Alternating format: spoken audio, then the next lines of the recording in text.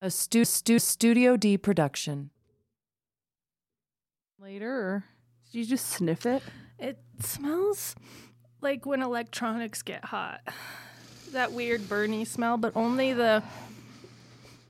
That's what Kelly's breath smells like. I was just wondering that because Kelly was sitting here last, and I was wondering if this was like residual Kelly smell. Do you want? I almost dumped this entire thing of coffee all over myself. I had two sucked. ideas for a cold open, but I forgot one of them. So I have one idea for a cold open. What is it? All right. Opinions. People. Sit down, I want to tell you a story. A really weird and messed up story. With murder and ghosts and gobbledygools. It's all really fucked up, so don't you be fooled. It's effed up family story time. All right. Hello, everyone. Welcome to Effed Up Family Storytime. I'm Salem. And I'm Hannah. And here today we have Jess. Hello. And Belle. Hey. Yeah, welcome, guys. How's everyone doing? Good. I always hate the way I say hi after you introduce me. That's how I'm doing right now. That anxiety. Criticizing self-criticism It's a constant for, I think, our whole family. for all of isn't it? us. For all of Yeah, us. pretty much. Which is For funny. any artistic person It's at funny all. that we choose to do this then and share it with the entire world. And we self-criticize ourselves. Isn't that the way more than other people eternal probably artist struggle? Yeah. Right? The creative struggle. do. Overly critical, but you share it all with the world anyway. Anyway, yeah. So we're here recording our 38th episode. Wow. Yeah, we are back in the studio, 2 episodes in a row. We are loving it. So I think did I talk just about had my people a lot. headphones on backwards. That shouldn't make that much difference. Oh, it But shouldn't. it really did. Maybe one of your ears is deafer than the other or something, and I don't know. I don't know. Maybe And you've like more worn noise. a groove. Maybe you come out of one of the ears, and that was the wrong ear to put your headphones on. I don't know. I just had this stupid vision of me crawling out of an ear. Naked, like a big bird. Being born.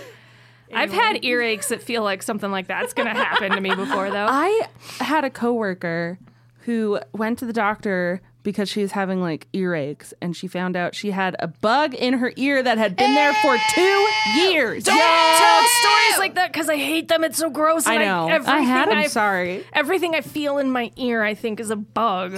I had a bug in my ear once. I've told you that story. We were sleeping in the camper in Granny's trailer. We had a bunch of people at the house out in Kansas, and I like woke up in the middle of the night and I was hearing this and I was like, what the hell? And the sound totally makes me think of, which you guys probably won't remember, like know what I'm talking about, but The Last Starfighter, when he hears that weird noise and he takes his head off to fix his ear. That's what it sounded like, that. Oh, creepy. And I was like, what? I went in and I woke up Granny and I was like, there's something in my ear. There's something in my ear. And I could feel it in there. And so she just flushed it out with water, and it came out, or it died, one or the other, but we never saw it. She never saw it. But I think it was probably just like a little gnat or something. Because it sounds so loud. It was so in your loud. ear. And so then I slept with cotton balls in my ear for like a solid year. All right. So before I even start, all right, well, I'm going to get the boring stuff out of the way and talk about my sources. So my primary source, actually, what sparked my interest in this story was a book that I discovered at the library called Elliot Ness and the Mad Butcher by Max Allen Collins and A. Brad Schwartz. And then I also utilized the Case Western Reserve University's Encyclopedia of Cleveland online, and that's just case.edu. And then because one thing you can always count on for Wikipedia is a chronological list of things, and so I did use that to make sure I had all the information in the right order. All right. Thanks, Wikipedia. Everyone Yeah. donate to Wikipedia. Yes. The publicly Yes. funded thing that all of us use all the time. Exactly. And it's free, so let's help Sponsor it out, me, guys, right? Wikipedia. That's right. This episode brought to you by Wikipedia. Wikipedia. Not because they paid us, but just because we like what they do. All right, so today I want to tell you the story of the Mad Butcher of Kingsbury Run. Oh. So this killer tormented the less fortunate of Cleveland, Ohio from 1934 to 1938. The killer had other names like the Torso Murderer, Oh. not to be confused with the Times Square Torso Killer in the 70s. I know this story. Okay, good. And the Headhunter, which I thought was funny, and you'll understand why in a minute. This was in the midst of the Great Depression, right? Yes. Great. Yep. Just trying to get my timeline Yep. straight. I don't know anything. But the Mad Butcher name was by far the most popular, and I like And it a the lot coolest. too. Although I did throw around in my head the idea that maybe he should have been called the Mad Butcher of Cleveland. So I gotta interrupt and say that I'm Jesse's second, and I seriously thought this whole time you were doing a story on Elliot Ness, and you just wanted me to look up stuff for you after Al Capone as just like side notes. I did not realize that was the story. I would have done like different research. I'm sorry. No, but your research was very helpful, actually. Okay, So okay, It good. was what I needed. Okay. All right. So, speaking of Elliot Ness, at the time that the butcher was, or at least we began discovering that he was killing people, Elliot Ness was hired as the safety director for the city of Cleveland. So, a lot of us know about Elliot Ness and his famous arrest of Al Capone and using the Untouchables to help ferret out prohibition lawbreakers in the 20s, ultimately culminating in Al Capone's arrest in 1929. But not a lot of people know what happens after, right? He's this famous, in a way, a G-man, because even though he worked for the alcohol or for the prohibition unit, he was still a federal agent, right? I just want to say, I don't think that you need to know more about him afterwards because that's pretty cool stuff. It is Like that's pretty more cool than a lot of stuff. people would have accomplished in their lives, and the fact that he like went on and did more stuff, cool. Right? And what you'd find out if you dig deeper into the more stuff is he's pretty cool, but not in the way you'd want him, maybe. Oh, I know, it's sad, right? Yeah. So after the Capone arrest, and also then quickly following the elimination of prohibition, the members of the Prohibition Bureau found their jobs more and more obsolete, including Elliot Ness. Ultimately, the Prohibition Bureau got reorganized into the Alcohol Beverage Unit, and agents that were kept on were sent off to various places looking for illegal stills now. So it became more of a tax thing. People are, like, alcohol is not illegal, but they're making alcohol and not giving a share to the government. Yeah. Make sure everybody's got their license. are they Basically, yeah. like the ATF? Then did they become the ATF?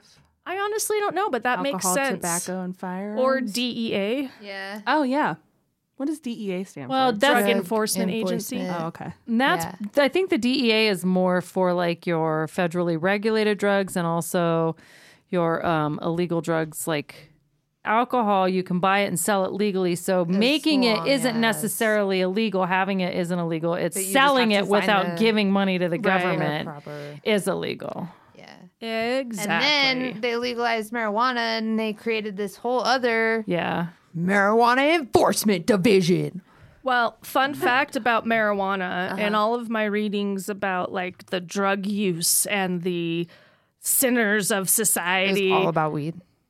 the only drug they ever mentioned was pot. Hell yeah. Like The devil's weed. lettuce. there are like even quotes from different police officers and stuff to the effect of like, well, he was addicted to marijuana, which caused him to hallucinate. That 'cause whole they were become a selling maniac. marijuana Weed madness as like diet pills. I in know. the 30s. This is the You time had when, like, cocaine morphine- in Coca-Cola. Not Right? long before this, they actually had cocaine in Coca-Cola. laudanum was a very common sedative, like not Yeah. many years before this. Like, Yeah. for real. Anyway, so But fuck weed, man. That shit'll make you crazy. well, we're living proof of that. That's right. It Come to just makes Colorado. me not want to do laundry. I know. What's the worst weed makes you do? Like not do the shit you're supposed to do. That's the worst. I don't do dishes Yeah. for 3 days. I was gonna mop my floor, but then I got high. Exactly. I was not going to eat this whole bag of sour gummy worms, but then I got high. So with all of this change, Ness actually became part of the alcohol beverage unit and was transferred to Cleveland as an alcohol tax agent was kind of his role. And he was assigned to finding those illegal stills, primarily in what was known as the Moonshine Mountains down in like Tennessee. And what's the other one that's below Ohio, Indiana, something like that? Is it Indiana above Kentucky. Ohio? Kentucky, next to it? Kentucky. Yeah. There you go, Kentucky. Thanks, Say. How Yeah, sure. serendipitous. That's only Geography. because my story took place in Kentucky. and so. was all about serendipity. And it was about serendipity and synchronicities and stuff. Yeah. Well, mine's not. but it It's about it- murder. Mine is about pure evil. Pretty much, yeah. Yeah. But so he was assigned to finding those illegal stills in the Moonshine Mountains where they were producing moonshine, or as I like it when it's called white lightning. White lightning. Exactly. So he spent a few years in the early 30s in the alcohol beverage unit. And then in 1935, a new mayor of Cleveland was elected and offered Elliot Ness the position of safety director for the city of Cleveland, which Ness accepted. So safety director was a role that oversaw basically keeping the city safe. So they oversaw police and fire department, looking at how that's all run. And at this time, part of the reason that the new mayor appointed a new safety director was because there was a lot of corruption in the police department, including at the safety director level and including at the mayoral level in the previous administration. So Ness's first priority, Ness was known as a law and order man. Like if you look back through his case with Al Capone, you can see that like he has no truck for shenanigans. Like law and order, we do things by the book, we treat people fairly, and crime is crime no matter what level the crime is at. He was even in his childhood, people said that. Like his mom said that about him, and like friends and stuff were like, he was always about doing the right thing, no matter what the circumstances were. Yep. And even at a young age, admired his brother-in-law, who was an FBI agent and aspired to be an FBI agent. However, when he first applied, he did not get accepted and then ended up in the prohibition unit. Back in Cleveland in 1935, the department was saturated with dirty cops who took bribes from illegal establishments like gambling dens, bookie joints, and used excessive force constantly, even on innocent people. They just kind of assumed people were doing the wrong thing all the time. And some of them even were involved in those illegal businesses beyond bribes and helping to run them and support them as well. I've been watching The Shield. I don't know if I've told you guys about that, but Yes. it totally makes me think of that, where Vic Mackey, who's like the lead of the strike squad or whatever Yeah. it's called, has got his hands in here. He's like, we'll turn our head to your little business here and we'll take care of these guys over here. That's your competition. So we get our bust and we look like we're being good cops, but then you give us a little extra on the side to make sure you can keep, shit like that. Yep. There were multiple higher up police officers that had way more in their bank accounts than was feasible for a police officer on their salary. Yeah. And this created an environment in Cleveland where police were looked as someone to fear, whether you did something bad or not. You steered clear of police. And it also fostered an environment that produced many gangs. Like, it had fostered this environment of the police are corrupt, we've got to protect ourselves, but then that becomes a gang mentality.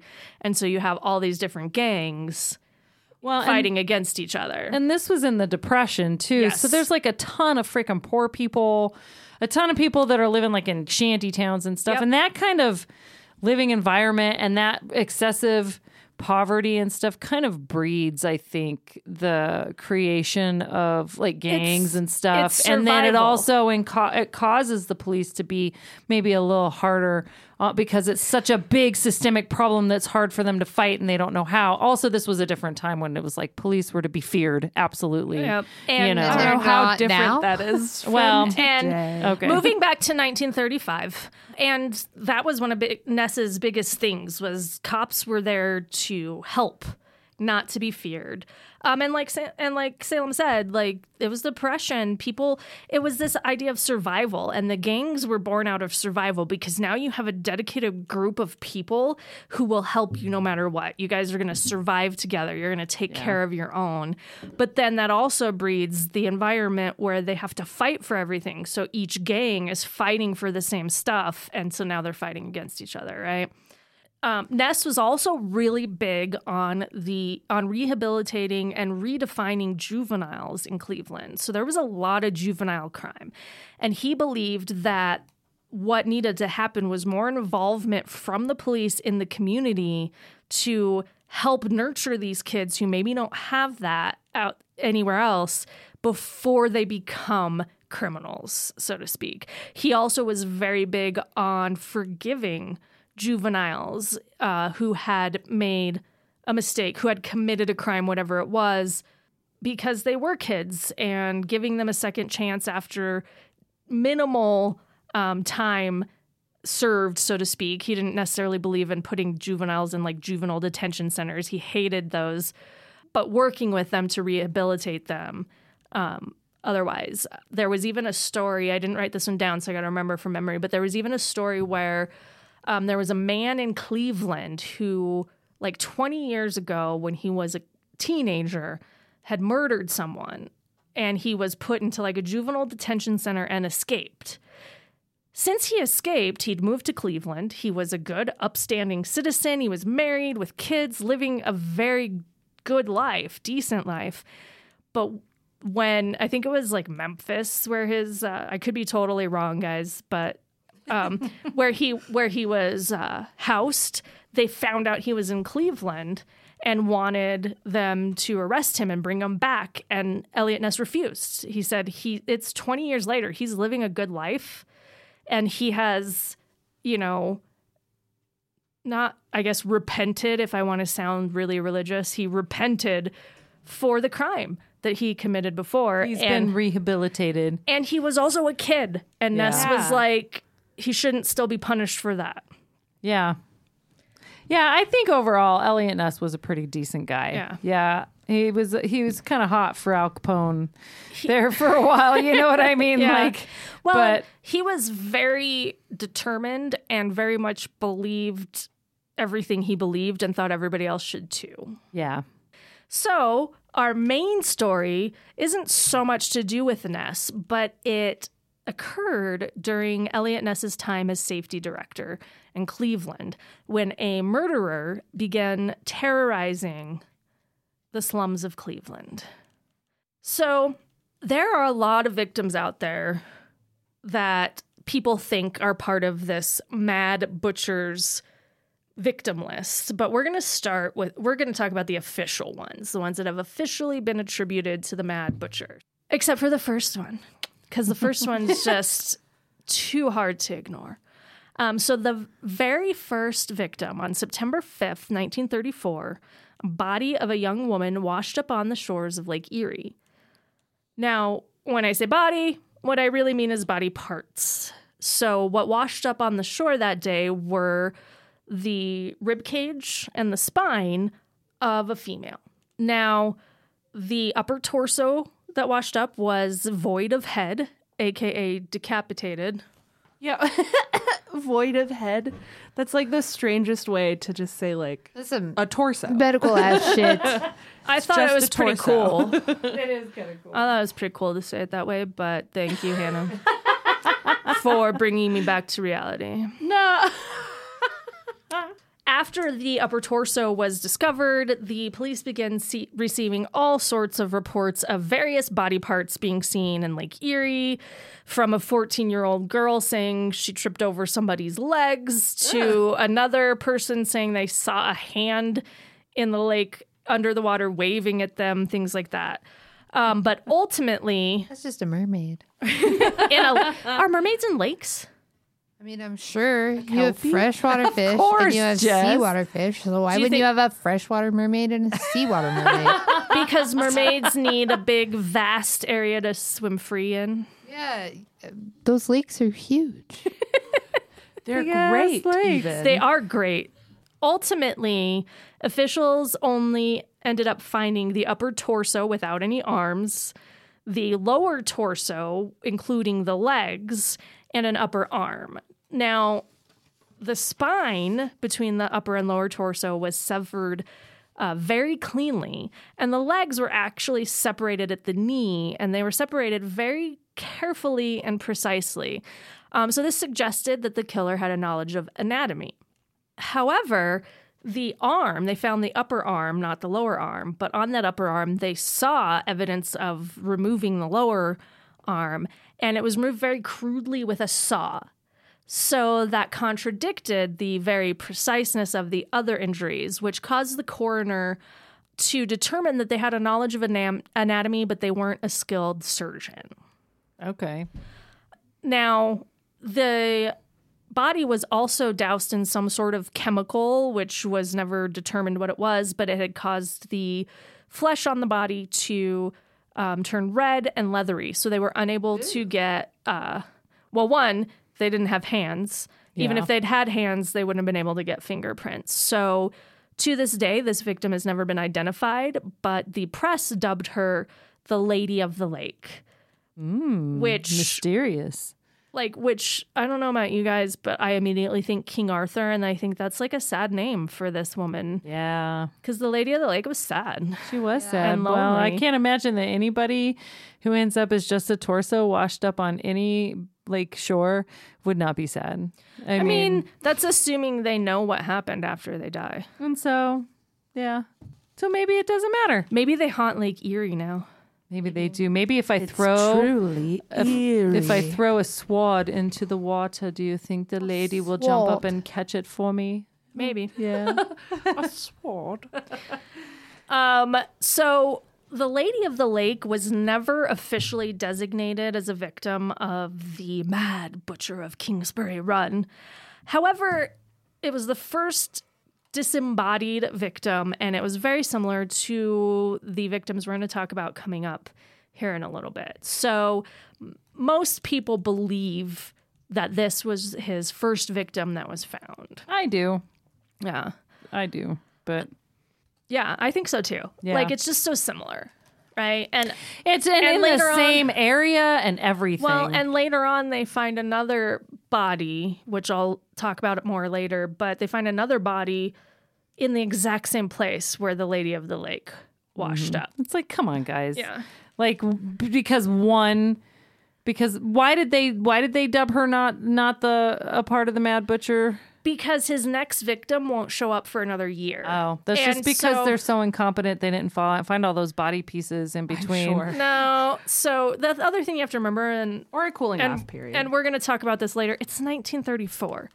Criminal forensics is almost virtually nothing. non-existent. It's Yeah. pretty Yeah. much fingerprints. And right? oftentimes serial killers do have a Do have warming up periods. period. Well, and and- like Yeah. Even a lot of serial killers you look at, like there are multiple serial killers that have had like strings of victims in really close periods and then nothing for sometimes years. Yeah. Well, and you also have to think if he was putting his first victims in Lake Erie, Yeah. you know, some of those might have washed up in Canada and we may not even know which ones did, right? True.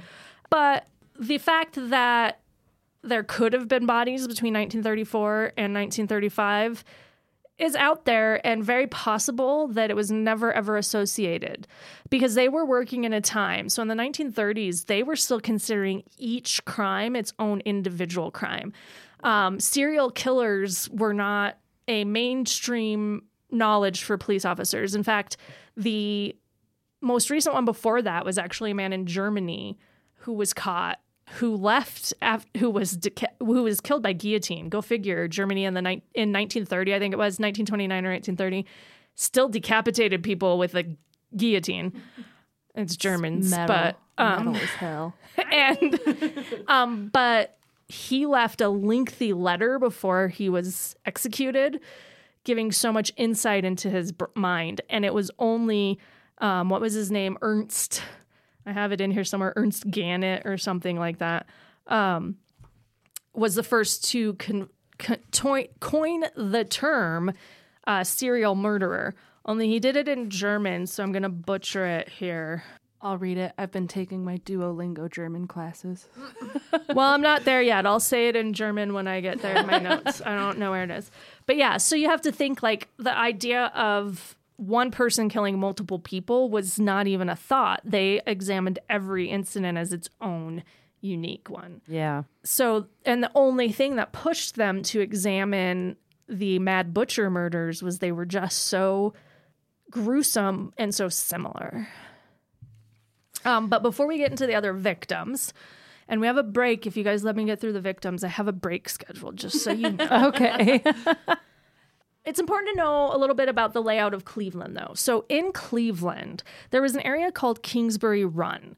It was an untamed, rugged area, and an old, ancient, really, river had actually been forced underground, and it created this big gully or ravine through the area. So Kingsbury Run was kind of that ravine type area, steep slopes going down to it.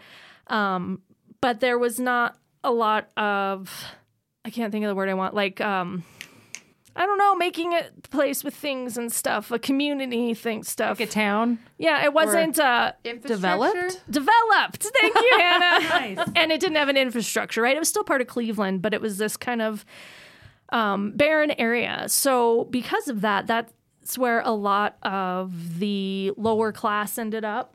It also had a railroad depot right in there that had been there since the Civil War. And so it had a lot of transients, or what they called tramps and hobos back in 1935. Them tramps and hobos. So not only was it this kind of lower income, homeless in a lot of cases area, but it had a lot of people coming in on the trains and leaving on the trains. It was filled with garbage heaps and little shanties, and heavily impacted by the Great Depression. And this is where the Mad Butcher made his killing grounds, so to speak. So this is where the majority of the bodies were found, was in King's Run. And as we get into it, you'll see that a lot of the victims were transients or prostitutes or people who live on the fringes of society, so That to most speak. people don't care if they Exactly. go missing. Quote or unquote, they- less dead. Yes. Oh my God, that was actually specifically in the book that I read. Yeah, that's a term that is used a lot. Yeah. Specifically for like serial killers that go after like sex workers or The poor less dead, people. yep. Yeah, the less dead, because people don't look for them. People don't care about them as much. So they're not as dead as like a pretty blonde white woman would be. Right. This brings us to the first official victim of the Mad Butcher. On September 24th, 1935, so about approximately a year later than the Lady of the Lake was found, there were two boys out playing ball in King's Run, lost their ball, went down the steep hill to get it, and stumbled upon a headless body. Yay! So hooray for kids finding dead bodies. Yeah. The body was only 2 to 3 days old. In addition to being headless, he was also castrated. Oh, no. So the officers come and they do a thorough search about 30 feet away, They find another decapitated and castrated body that was about 3 to 4 weeks old. So it was his stockpile. I know, right? The second body had a chemical agent on it similar to the lady in the lake that caused his skin to become leathery, so they weren't able to get fingerprints from the second body. However, they were able to fingerprint the first body and were able to identify him as Edward Andrassy. Now, Edward Andrassy was known and considered to not necessarily be slums. I don't know if he was super wealthy, but he was also known to be heavily involved in, well, let's just say pimping. Okay. And in a way, human trafficking. It wasn't called that back then, but it's the same kind of idea. Selling people. So as the way the cops put it, there were a lot of motives for why someone might want to kill him. Yeah. Now, they did a thorough sweep, and not too far away, they actually found 2 separate graves, I guess you could call them, that had the heads of each man. Okay. So for these victims, they found the heads, but buried. And they found it because one of them actually had tufts of hair coming out of the dirt. Oh, so he didn't do a very good job No, burying it. shallow. Especially with like a head, you don't have to dig that deep to bury a head. I find it very interesting. Like, what is the motive behind decapitating them then? If You're not going to keep. Well, are you the ready for the best trophy. part? Are Yeah. you ready for the best part? They never found the dick. No.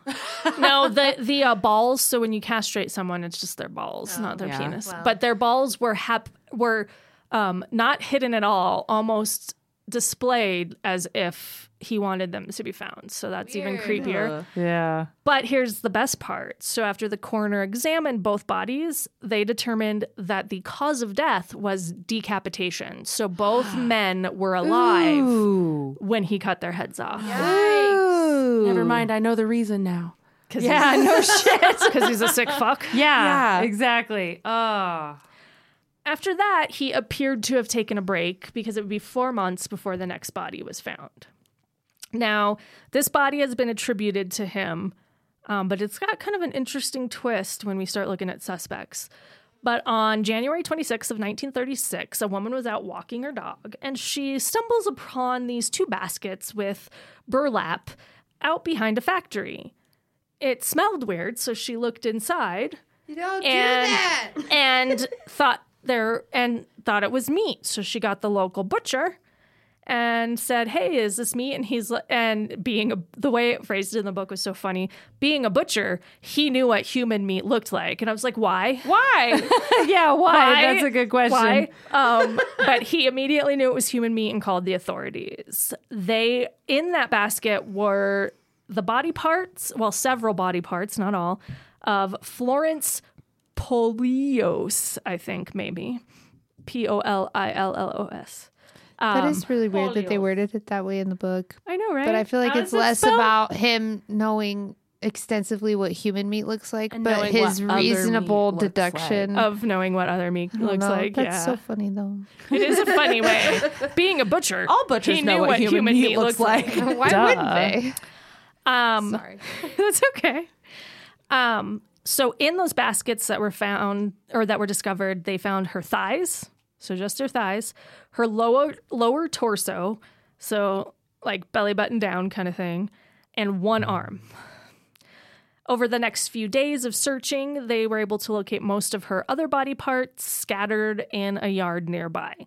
Guessing the yard needed mowed, or they wouldn't have had to search, right? Like, she had been dismembered violently, and in the same way, the Lady of the Lake was dismembered. So this is why so many people think the Lady of the Lake was a victim of the Mad Butcher. Yeah. Well, and I think too, just like so many serial killers, like their first victims are not as calculated. They're more crimes of passion, and then they start to discover, kind of their urges after that. Yeah. So I don't Well, know. and the fact that the Lady of the Lake had the weird red leather Yeah, skin and that other victim did, that makes me think they're connected. John Doe 1 and the Lady of the Lake both had chemical, and I think there's another one that I'll get to that had And I also chemicals on can't it. imagine, like, I'm sure there were probably a bunch of murderers running around in the 30s, but I can't imagine that there were an extensive group that explicitly and like specifically decapitated people. Right. Dismembered, Yeah. but it wasn't It's and what's funny to even me, just a decapitation. Like, right? Well, and what's funny to me at this point, and it changes later, but at this point, like, he hasn't dismembered the men, but he's dismembered the women. Yeah. Like, Although he did castrate the men. yeah, but that evolves as well, as we often see with serial killers, right? They evolve and find their groove, so to speak. That sounds so horrible.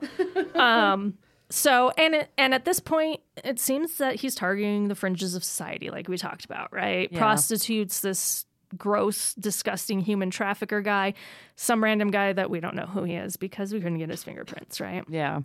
So at this point, his victims start becoming found more frequently. And there's not a lot known about a lot of them. We're going to go through them fairly quickly.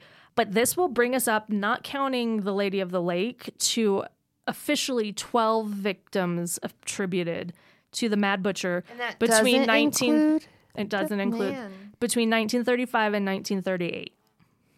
So the next one we have we go from January of 36 to June of 36 when we find John Doe 2, or the Tattooed Man as they called him. When he was discovered, he was about 2 days dead, and he was also decapitated while alive. They were able to recover his head, and the kind of creepy thing they did with this, but in a way kind of genius for the time and the forensics that they had. Initially, they sent out a picture of the head and they invited people to come in the morgue to look at the head to see if they could identify him. So it was purely for identification. When the head was no longer good to be around humans. Gross. Yeah, not viewable. There you go. They actually made a plaster mold of his head for people I feel to like look I've at that. seen that plaster mold Well, around. The weirdest, most interesting thing they did with it during the time of the Mad Butcher was when Cleveland was actually doing their big expo to kind of like fire back at the Chicago World's Fair. And they put that cast on display in hopes that the millions of visitors, someone might recognize him. That is smart, though. Nobody Smart, recognized but him stuff based on his bad. tattoos. That's my They did thing. not. I keep getting tattoos in the hopes that if I ever go missing and I become unidentifiable, somebody will recognize Well, and my also in the tattoos. 30s when tattoos weren't Were as not a thing, popular. yeah. But you also have to think if he was a transient, nobody in Nobody the area really would even knew know who he was. Right. So then we go from June to only July, and we find John Doe number 3. He was dead for 2 months when they found him. And not only, so adding to the decapitated while alive, he was actually dismembered while he was alive. So he's the first male that's shown as dismembered. So far, the 2 they found together and John Doe number 2 were castrated and beheaded. But John Doe number 2 was killed after John Doe number 3, based on you said John Doe number 3 had been dead for 2 months. So 2 months? approximately, yeah. So June 5th, John Doe number 2 was dead 2 days. July 22nd, John Doe number 3 was dead 2 months. So not too far apart from each other even. Yeah, that's just interesting. The dismembered one was Yeah. maybe if their calculations were correct. Yeah. So then we have John Doe number 4 in September. He was dead 2 days. They only ever found half of the body, the upper torso, with no head, and they never found the head. Oh, so he's getting better at hiding his shit. I wonder if he just kept it. Gross. He ate it. Ew. So then we go from September of 1936 to February of 1937 when we have our our third female victim, if you count the Lady in the Lake, but our first unidentified female victim. So we have Jane Doe number 1. When she was found, she had been dead for 3 to 4 days, and she was found in the same location as the Lady of the Lake. Her head was also never recovered. Oh, okay. But then let's throw a wrench in our timeline because our timeline of people being murdered and our timeline of finding them is all crazy. So the next one to be found was in June of 1937, but that body had been dead a year, which is right about the same time as the tattooed man. So he killed a bunch of people, it seems like right around the same time. So this was a female, Jane Doe number 2. This one, when it was found, was actually discovered because it had decomposed quite a bit, and somebody saw the skull with a bunch of gold teeth in it. So they saw the glimmering gold teeth, went over to look, and they found the skull. Nearby, they found many other bones. It was determined that this was a female, and they tried to use the gold teeth, the gold crowns, to identify her. The only lead they had was out in Cincinnati, but nothing ever panned out, so she was never identified. I thought I put this in there, but if I remember correctly, she was also his first and only victim who was black. Oh, That's interesting. that is interesting. Yeah. Usually Serial killers normally don't kill outside of their own race. Yeah. The next victim that they find is in July of 37, so about a month later. This victim, however, has only been dead for 2 to 3 days. So he was still killing at this point. It's crazy, right? Yeah. He actually washed up from the Cuyahoga River, which goes through Cleveland there, and they never found his head. Okay. Then we have a break of finding bodies until April of 1938 when they find Jane Doe number 2. So the second unidentified female. When they found her lower leg, which was the only thing that they found at the time, she had been dead 3 to 5 days. About a month later, there was a thigh found under a bridge that was attributed to her, which sparked a search for more body parts. And they found a burlap sack with the victim's headless torso in it. The torso was cut in half. And the burlap sack also had a thigh and left foot of the victim. They never found the head. And random side note, this was the only victim where they found drugs in their system when they found the body. Then we have Jane Doe 4. The next two are actually found on the same day, but different locations. So we have Jane Doe 4 and John Doe 6, found in August of 1938. Jane Doe 4 had been dead about 4 to 6 months. She was decapitated, and they found her head. John Doe 6 had been dead for 7 to 9 months, and they found his decapitated head in a can. Now, I don't know. I don't know exactly what kind of can. Like a I coffee couldn't find can? more details, but they found it in a can. So that ends the official list of victims attributed to the Mad Butcher of Kingsbury Run, a.k.a. the Mad Butcher of Cleveland.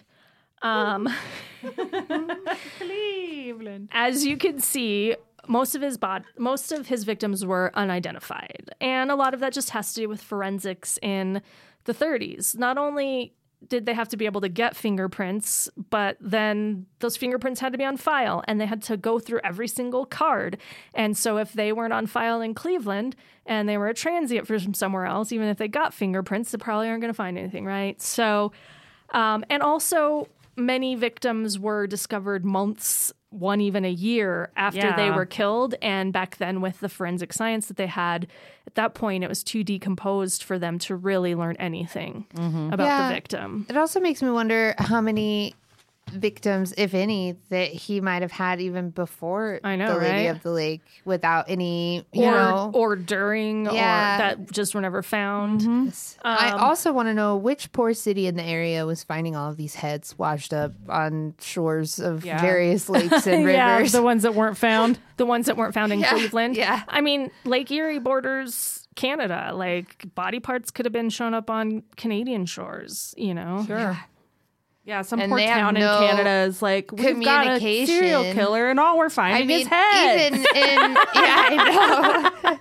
Heads and hands. Even in the 70s, Where's the rest of the when body? they had knowledge of like what serial killers were and started going into the more psychological, you know, just like reasoning behind why they do what they do, they still weren't communicating with other jurisdictions. Yeah. They still weren't having, even today, you see it with freaking accidents that happen on the street of my apartment complex where one half of the street is owned by one city and the other half of the street is owned by the other city.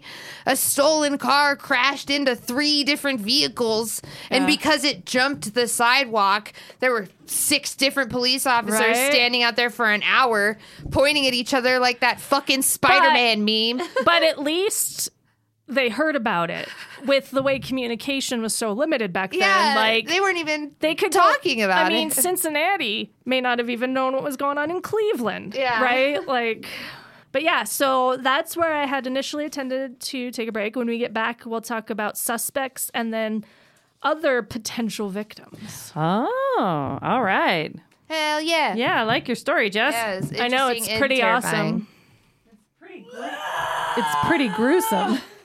I didn't get too gory. I was very generic. No, just the whole. Oh, the Even whole just idea. Thinking about it. You don't have to go into detail for it to be gruesome. You are pretty I hilarious. just don't want to hit too much of it and then not be able to drive myself home because I have D&D today. Oh, you got to get going. I'll take care of it for you. All right. So, speaking of poop, let's talk about the suspects in the Mad Butcher of Kingsbury Run murders. They are a bunch of shit cakes. I love it. So, ultimately, there actually weren't a lot of suspects. There were 2 main ones. The first one, which was, in my opinion, the most likely one, they started looking into in 1938. The less likely one they did not look into until 1939.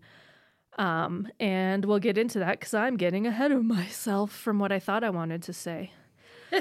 So at this point, Ness was still really focused on rooting out crime. Like I said before, he was a big believer in, one crime leads to another kind of thing. He's like a Commissioner Gordon, I feel like. I know very little about Batman, but I feel like Commissioner Gordon would be like, root out the crime of Gotham City. I don't know. I always kind of thought Commissioner Gordon was a little bit of a pansy, though, and just pawned it all off on Batman. That's kind of. That's fair. I don't know anything about Batman, but that's the impression that I He's got not there. Batman then. He's like, Elliot I don't want Ness- to do my job. Elliot Ness actually would insert himself into raids and things, like lead them when he probably shouldn't have been. So he wanted too much to be involved. But since he was working on all that, he had passed off the murders to other people of the police department, specifically Lieutenant Peter Merylo, I believe, MerYlo. And so he was the lead detective on the case. And at one point, he characterized the killer as coldly efficient and as relentless as an executioner when in the mood to kill. So that was the lead detective's take on this murderer. Also, at this time, there was little known about what makes serial killers tick. There had been various They didn't even really know serial killers Yeah. existed. I mean, Yeah. in looking it up, I found serial killers I've never heard of back to like the early 1800s, but it wasn't, especially in the Americas, like serial killers weren't really a thing until the 70s. Well, and there was no such thing as like profiling until then. No. Although it was starting in other countries. I mentioned before the one serial killer they caught in Germany who left that very detailed, like, manifesto almost that gave so much insight. And that's where they started to get into it. But it took a while before, it'd be the 70s before those theories were really part of the American culture. Yeah. And as I said before, in America at this time, each murder that ever happened was viewed as its own individual case. And the German guy's name that I couldn't remember who coined the serial killer term was Ernst Genant. He was actually the head of Berlin's homicide squad. And in German, I'm going to butcher this, Serienmörder. That was like weird Norse accent. That was a very unique. Well, what does the O with the umlauts? How does that sound? Because it's M umlauts O. It's like murder. That's weird. Here, Hannah, pronounce it. Mortar. Serienmörder. I was like very French. So you guys get the idea. It's just murder. Wait, I want to find Google Translate is going to say it for us. Okay. While we wait. Yeah, while we wait. And so because of that, and they didn't really know, they had an idea that these murders were connected. And in September of 1936, the coroner actually held what he called a torso clinic, where he brought in investigators as well as experts in psychology, anatomy, and forensic science. I mean, that's really cool that he did that. That's cool. It's furthering their whole the whole department and the whole process. But to call it a torso clinic is a little it's kind of fucked. weird. Serienmörder. I was close, bitches. Serienmörder. All right. So they held this torso clinic and began what I guess you could call a profile. Not really a thing back then, but it's kind of what they did. So they determined that the killer was a man that was particularly strong. So with some of the bodies that were found, especially the 2 found by the boys in the ravine, evidence showed that they were carried down this steep ravine to be placed there.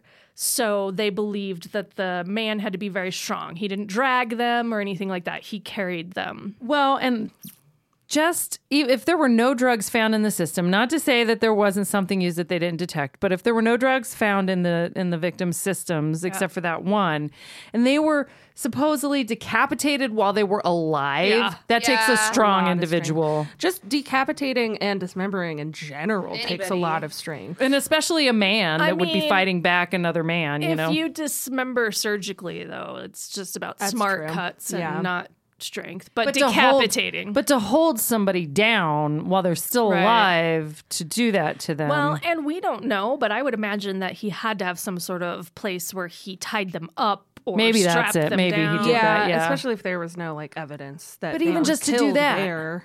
even just to do that, to like kidnap a grown man, Right. that I don't know how big these men were. Maybe they weren't very strong, but they were poor. Maybe they were malnourished. But, Well, but then too, you but think still, about the number of even like frail women that their fight or flight kicks in and they, you know, fight off these huge attackers that they have. And I don't know, like you think your adrenaline kicks in. And I just like, I think it would appreciate have your to be admiration, Belle. it would have to be a big person. So in addition to believing he was a very strong male, they believed that the dismemberment was... That's what the word I was looking for. I said disembodied before, and I knew it wasn't right. That's like a disembodied voice. Right. Dismemberment. So Okay. if that part stays in and you guys hear it, I want Salem to keep it in unedited, me saying disembodied instead of dismembered. They'd be like, what the fuck is she talking about? So they believed the dismemberment was too crude for a trained surgeon and suspected even maybe a hunter or a butcher. It was the butcher who knew what human meat looked was. like. Right? Whoa. Oddly enough, he was never a suspect. There was also evidence. There was also no evidence of the victims being killed where the bodies were found. So they believed he had like some sort of laboratory or, institution where he was able to work on these people. A trailer in the rail yard like Dexter. Yep. He had a kill spot. He had, what did Dexter call it? His workshop or something like that? I don't remember. But he called it something. Yes, I watched all of it, but he had that trailer and it was always covered. And it was, they had other places. I think he had to move it at one point or something, but your kill spot. I forget, workshop. I forget what he called it. Is Death Box. Is that a good one? I think that works. Kill shop was what I was thinking I like of. that one too. I think they're both equally good. Kill Shop Death Box. That's better. That's awesome. The best. My new band.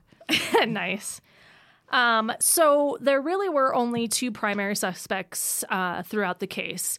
We're going to talk about the lesser one first, even though he was a suspect later than the next one we're going to talk about. So in 1939, Frank Dolezal, Dolezal, Dolezal, was suspected of being the Mad Butcher. And he actually confessed to murdering Frances Polio. So that was the second woman found, the one, so Lady in the Water, and then Frances. She was the next. She was the one in the baskets. She was the butcher one, where he's like, "Yeah, that's human meat, no doubt." But there was no evidence linking him to any of the murders, and unfortunately, he hung himself while in jail. So they were never really able to find out the truth if he actually did kill her or. And if he killed her, it's likely he killed the others too. Right, Yeah. but he never But even it's possible mentioned. he killed Yeah. just her and not the others. And I it's mean, just a there's- weird yeah, coincidence, right? Yeah. The biggest suspect, I think, was actually a Dr. Francis Sweeney. So Sweeney was in a medical unit in World War I, and he was actually part. What is so funny? Sorry, because you were like, Sweeney was in a, and I was like, musical. You should have yelled it out. But I didn't anyway. Go ahead. I was gonna start humming Sweeney Todd. I mean, he was the Mad Barber, and we've got the Mad Butcher. Was Sweeney Todd mirrored after the Mad Butcher? No, because he didn't torso anybody. That's the term I'm going to call It's it. a barber. He didn't torso anyone. torso anybody. Oh man, that guy just got torsoed. Sorry. It's a thing. That's what I'm gonna use for really hard hits to the middle in football from now on. He just got torsoed. Different. All right. Now I don't remember where it was. Okay, so Dr. Sweeney was actually part of a medical unit in World War I that handled field amputations. So, yeah. So he's a doctor for one, and Yep. two, he did field amputations, which may not be as precise as a surgeon, like they were Exactly. saying. Yeah. Because they're rushing, they're just trying to save this person's life. After the war, Sweeney actually became an alcoholic, and he suffered from anxiety and depression, which I think would probably be diagnosed as like PTSD today. Absolutely. And if he had to do like field amputations, man, that's gotta fuck with you. I mean, You have to think. I mean, like, gross. And in addition, it was reported that Sweeney often experienced hallucinations while he was drunk as well. Uh-oh. Oh, it's that white lightning. White lightning. So Sweeney was actually interviewed by Elliot Ness, and this is Ness's first real participation in this case. However, when Sweeney was brought in, he was so drunk that they actually had to put him up in a hotel for 3 days to sober up 3 days. before they could interrogate him. He had My to have God. 3 whole days that he had to sober up. Oh my gosh. Now, Sweeney was... That's drunk, I have man. never been that drunk because I either throw up or pass out before I get to that well, point. I'm wondering if he slept for like 3 days. Yeah. I'm sure. Still, I've never been that drunk At because I least- usually throw up because I have such a baby ass well, but I'm stomach. sure at least like a day and a half of that was him being wickedly hungover. And then withdraws, like Yeah, probably yeah. being Yeah. belligerent, wanting more alcohol. Okay, so once Sweeney was sobered up enough to interrogate, they actually ended up having him take 2 separate polygraph tests, which he failed both of them. But keep in mind, still the 1930s, there were primitive, so to speak, lie detectors out there. They mostly measured blood pressure or breathing or a combination They're of the still two. not even admissible in They're court not. nowadays. So They're more reliable now, but they're mostly these days used as kind of an interrogation technique in a way, because if somebody passes, then they can eliminate them as a suspect and stop pursuing that avenue to focus on other things, right? Well, and all that a lie detector test really tells you, by today's standards at least, is that the person you're interrogating believes what they're saying. right. So pathological liars. Yeah. I've often wondered. Or people with anxiety. Like, Oh, that's true. I've wondered if I could fool a lie detector test. I feel like I could because I have the opposite problem. I'm just psychopathic enough that I believe a lot of the things I say, even though I know they're not true. I don't believe anything that I say. So even though he failed the polygraph test, there was still no evidence linking him to the crime, so the police couldn't continue to pursue him or arrest him. They had no evidence to link anybody to anything. That was the biggest. so even if they knew somebody did it, they couldn't hold them. Right. So Ness, had to let Sweeney go, but he wasn't done with him. He assigned officers to basically stalk him. So they were tracking all his movements, hoping to catch him trying to kill someone else, maybe, and stopping him before he did. But Sweeney did not have the same plans as Elliot Ness did. In fact, he became obsessed with Elliot Ness. Oh. Not too long after he was questioned, in 1938, he actually committed himself to a mental institution. And while he was in that mental institution, he wrote postcards to several people, but he specifically wrote postcards to Eliot Ness from the mental institution. He bounced around, like there were different levels of mental hospitals that he went back and forth between, but he never stopped sending postcards to Eliot Ness until he died in 1964. Wow. That's so weird. He was really obsessed. Yeah. Do you imagine being Eliot Ness in that position? You like hold like one interview with this guy. Well, and you're also so convinced that he's a serial killer.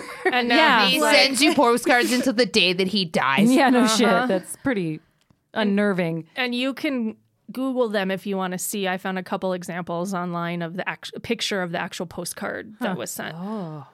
So Ness was still involved in the case after interviewing Sweeney, and Ness, being his law and order self, decided that the only way to either catch the serial killer or stop the killings was to essentially raise Kingsbury Run. And that's raised with a Z, just in case you were unsure. And under the pretense that they were looking for this secret laboratory of the killer, they actually forced out all the residents of Kingsbury Run, arresting several of them. And under the pretense that they were going to get them into like homes, but they actually spent, I think it was like 2 days in jail before they were moved to different homes, where they didn't want to be because there's so many of them said they're so crowded. So essentially these homeless people lost their homes. And then to top it all off, he burned it all down. Oh my God. So when I say he raised Kingsbury truly Run, he did. did. Yep. So a lot of people interpreted this meaning that Ness didn't truly believe Sweeney was the killer since he was out there and Sweeney was now in this mental hospital. Another creepy lead came in December of 1938. So at the time, the chief of police was George Matowitz, and he received a typed letter from someone claiming to be the butcher. Oh, that's funny. I'm so redundant there. The letter was typed. So not only was it typed, but it had many spelling errors. But in the 30s, that's like a big deal. I know. Like right? a typed letter. It's true. That is true. There were many spelling errors, and it was simply signed with an X. The author claimed to be out in California and giving Cleveland a break from his killings. So his letter started out something like, "Don't worry, I'm out in California for the summer, so you don't have to worry about me anymore," kind of bullcrap. It also claimed that they were killing people to examine their bodies to advance medical science, but the letter did not explain how that was advanced. It was very like mocking in a way. We have to learn from them. Like they're just gerbils in a science lab, and the things we'll know, or something stupid like that. Like he found something out, but he wasn't telling anybody. Yeah. He also provided a location for a victim out in California where he claimed the head was buried. And in his letter, he said, "You won't find the rest of it, but the head is here." So Cleveland police got in touch with Los Angeles police. They went out to that site. They did not find a head, but they did find some human bones. Other than that, there was no trace of the butcher in LA to solidify, to corroborate. Yep. And so to this day, no one has been officially named as the Mad Butcher of Kingsbury Run. In addition to the 12 official bodies, there are several victims that are believed to have been killed by the butcher, including some dismembered bodies that washed up in Pennsylvania. Okay. Another interesting thing is that it was discovered that there were two almost victims, I guess you could say, before the Lady in the Water washed up on shore in 1934. The main one being of a man named Emil Fronek. So he was a transient. He had come into Kingsbury Run and was looking for shoes. He thought, there's got to be someone who will take pity on him and give him some shoes to wear. He knocked on this door of a residence, he thought. A man answered, middle-aged man, sandy hair, colorless eyes, as he described them. And that man very generously invited him in and said, I will feed you. I'll give you a meal, and made him a steak. So, of course, being, impoverished, Emil ate the steak. That's great, yeah. As he got to the end, he noticed that he was feeling very sick and very dizzy. He mentioned something to the man, who he never got his name, and the man said, oh, here, just drink this. And he kept feeling dizzy. And he even at some point made a comment to the man who lived there, like, was there something in my food? And ultimately decided to get out of there before he couldn't anymore. Yeah. So he got out of there. He found a boxcar, and he actually passed out in the boxcar and didn't wake up for 3 days. Oh my God. Shit. So this 3 days is kind of common. That's in what I here. was just going to say, the Alcoholic 3-day bender. And he was actually woken up by some other travelers. Okay. Because they thought he was drunk. Oh. When he told them what happened, one of the men who woke him up said, oh, something like that happened to me too, only I didn't come to, or only when I came to, there were cuts in my torso. But he woke up and was able to get out. So, and he showed the scars to Fronek. Wow. God. So hearing that, the police actually asked Fronek to take them back to where he was. And he took them back to what I guess they didn't know at the time, from what I could tell, was actually Francis Sweeney's medical office, which was next to a mortuary. Where today it's believed that he used the mortuary To hide to the bodies. dissect his bodies. Oh, yeah. But there was never a connection made with that. And there were no other murders after, like, once Sweeney was gone, there were no other murders that they know of, right? There have been a couple of murders all the way up until the 50s that some people attribute to him, but not necessarily in the same locations. Because he was locked away, right? In a mental institution. Well, he was or- self-committed, though, so he could let himself out at any time, and he would go to these lower security ones and things like that. Oh, that's true. So he could have gotten out and committed murders. Yeah. So, and not only is the Mad Butcher unidentified to this day, the majority of his victims are unidentified as well. That's sad, too. Yeah. And that's all I got. That was a good story, Mic drop, Jess. bitches. Boom. That was really good. That's the Yeah. Mad Butcher. And if anybody's curious what happened to Elliot Ness, he wasn't able to solve the case, and he kind of lost respect with everybody. His reputation tanked. And then he got into a DUI accident that, from what I gather, didn't involve anybody else. But he tried to cover it up, and they found it out. And here's your big lawman. That shows Right. you like how desperate he was at that point. And he ended up moving out. But then he he got did other good divorced things. He moved somewhere else, and he did other good things. Like He just had to get away from the criticism, I think. yeah. I think the criticism, like, he had been elevated at such a young age. Like, when he became the director of safety for the city of Cleveland, he was only 31. Oh, wow. Yeah. So, and he was not, and he, so he was, and He'd I don't- already caught Al Capone. He caught Al Capone when Al Capone when he was 30, 29 or 30, depends on when his birthday fell. But like, and so I think he just had to get away from the scrutiny and the fall from grace, so to speak. Like, Yeah. he was hired as safety director because of his fame for law Yeah. and order, yeah. and then to not be able to catch this murderer. But yeah, he did And move. to also burn an Well- entire neighborhood to the ground. Yeah, well, that's where he really yes. fell. His reputation fell. He made a huge mistake yes. there. Well, and I mean, he kind of did good things later. I know he got divorced, remarried, divorced, and married somebody else. Like, he got divorced, remarried his first wife, then got divorced again and married some other lady. He went into a partnership in some paper company with a man that ended up failing. And he ended up dying penniless. That's right. He ended up dying penniless because he could just never pick things back up because he worked for like a security company for a while and stuff. But yeah, he put all his money in that paper company. That's right. And lost all of his money. Yeah. I say. Pretty much after he burned Cleveland to the ground, It all went down. He never was able to recover. Well, that was a good story, Jess. Thank you. Yeah. Woo. Anybody have any questions or input? No. We should move on to things that don't suck. Things that don't suck. Things that Did you don't do suck. that last time? No, Nope. I didn't. Because we kept calling it happy thoughts. Oh, yeah, we did. We called It's it been happy so thoughts. long until I did mine, and I said, well, my thing that doesn't You suck. know what it is, Dang. though? I wonder if that started because that's what I texted Kelly. I called him Yeah. happy thoughts on Oh, accident. yeah. And it's been so long, we're just not used to it. Who wants to go first? Anybody? Anybody? I'll go.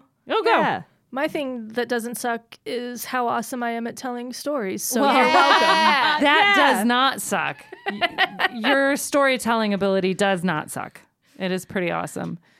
Okay, well, cool. The other thing that doesn't suck, as usual, is my teenage daughter, Evie, who is doing all the teenagery things, but somehow will still come up and give me a hug in front of people. So there you go. Oh, that's really touching. I She loves you enough to hug you in public. I know, right? when she came over, when you dropped her off when I was house sitting at Grandma and Grandpa's, we sat in silence for hours. And I kept telling her, I was like, you can turn the TV on if you want. Like, you can do whatever you want. Because I ended up not doing very much homework because I left my book at home. So I couldn't do very much homework. But she just sat there in silence. And I was like, okay, All right. Who else has something? you go, Belle.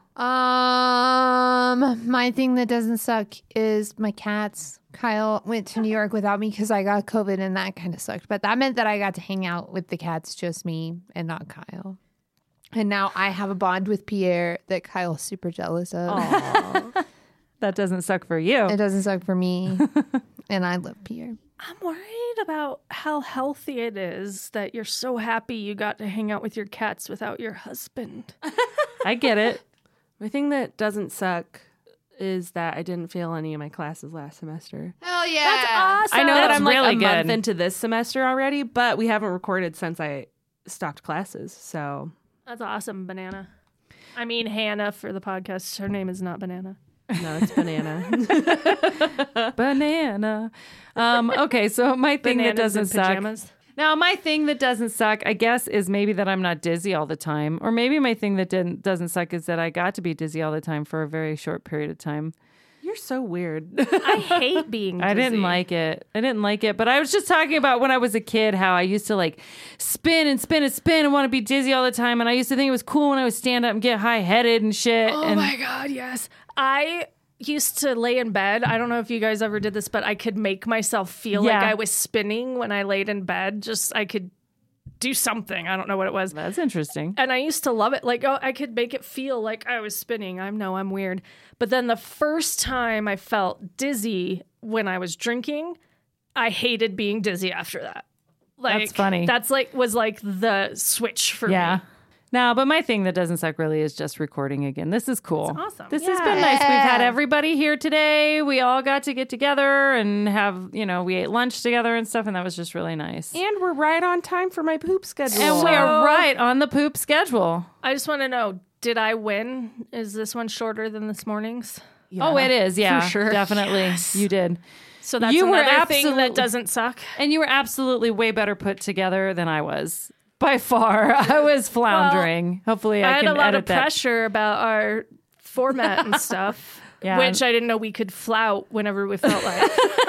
Well, I didn't mean to. Just Mom, because this is her podcast. I guess that's true. I've been dizzy. It's not my fault. It's fine, Salem. So, no, but I think you did a great job, Jess, and this was a Yeah. good story. And it was funny how shocked I was. I was all ready to hear about Al Capone and Elliot Ness. That's totally what I thought it was going to be about. And I was like, oh, the torso murders. You're a worse second than I was. To I was you. totally shitty. I didn't yeah. send her a lot, though, to be fair. No, she just said, look up Elliot Ness after Al Capone. Oh. And I was like, oh, okay, she's doing a thing on Elliot Ness. I know, I'm secretive. You are, even with your second. I know, right? All right. Well, we never did plug the podcast, so Hit us up and you can email us at ffsthepodcast@gmail.com. You can send us any story recommendations, any feedback that you might have. You can send us any spooky shit that's happened to you personally, and I'll read it on the podcast. Yeah. You can also follow us on Facebook and Twitter and Instagram. You can Effed Up find Family us Story Effed Up Time. Family Story Time. Hit us up, talk to us, send us a comment, review you us. You can leave us a review on iTunes because it'll tell the algorithm that we're worth listening to, which you know that, but you guys want other people to know that too, right? Yeah, so exactly. rate us on iTunes. Because you all like to share. You're not selfish. No. Sharing us with other people doesn't take away from you. There's plenty of us to go around. But only on the podcast. I don't share myself with anybody. Yes, this is purely intellectual. and just what we give you on the podcast. You're not allowed to take. And on that note, all right, we love you guys, but we're only giving what we feel like. that's right. We love you, but only so much.